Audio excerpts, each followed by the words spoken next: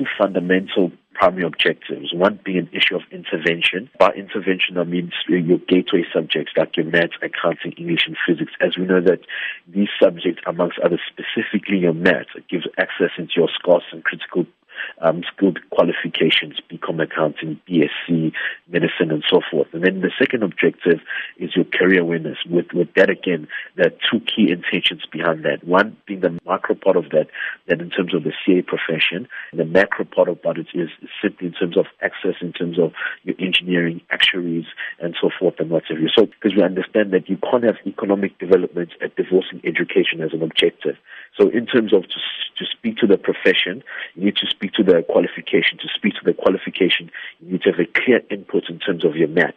Now, if you look at our studies, you saw that in terms of the past 3 years, we've been ranked the last concerning maths. Talk to us about how successful SAICA has found these classes to be in the gateway subjects, as you mentioned, for matriculants to actually pass these subjects and also obtain good results. Take last year's camp in KZN. We had 200 learners.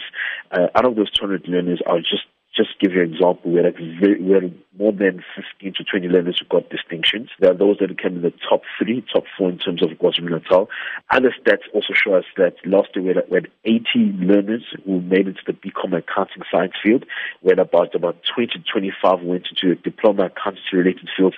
Others went to courses like your health sciences, actuaries, other courses like education and engineering. So for us, it really shows the various impact that it's done. Bearing in mind, you'll understand that access into university, every matriculant has access into it. This year, what we've done is that we've decided to focus strongly in terms of the maths. We're spending about, if I'm not mistaken, about 19 to 20 hours on the maths from Monday until Saturday. How can matric learners gain access to the maths camp, which is being hosted in various provinces? What's usually done is that we, as SAICA, we have a good relationship with the Department of Education. So in the various provinces, would interact and engage with the districts. Beginning of the year, we have various initiatives. We've got camps, we've got Olympiads, we've got business games. So what we did at the beginning of the year, we sent out all those various initiatives. When they say these are the good learners that they've got from the circuits, from the district, and then they'll give us those learners.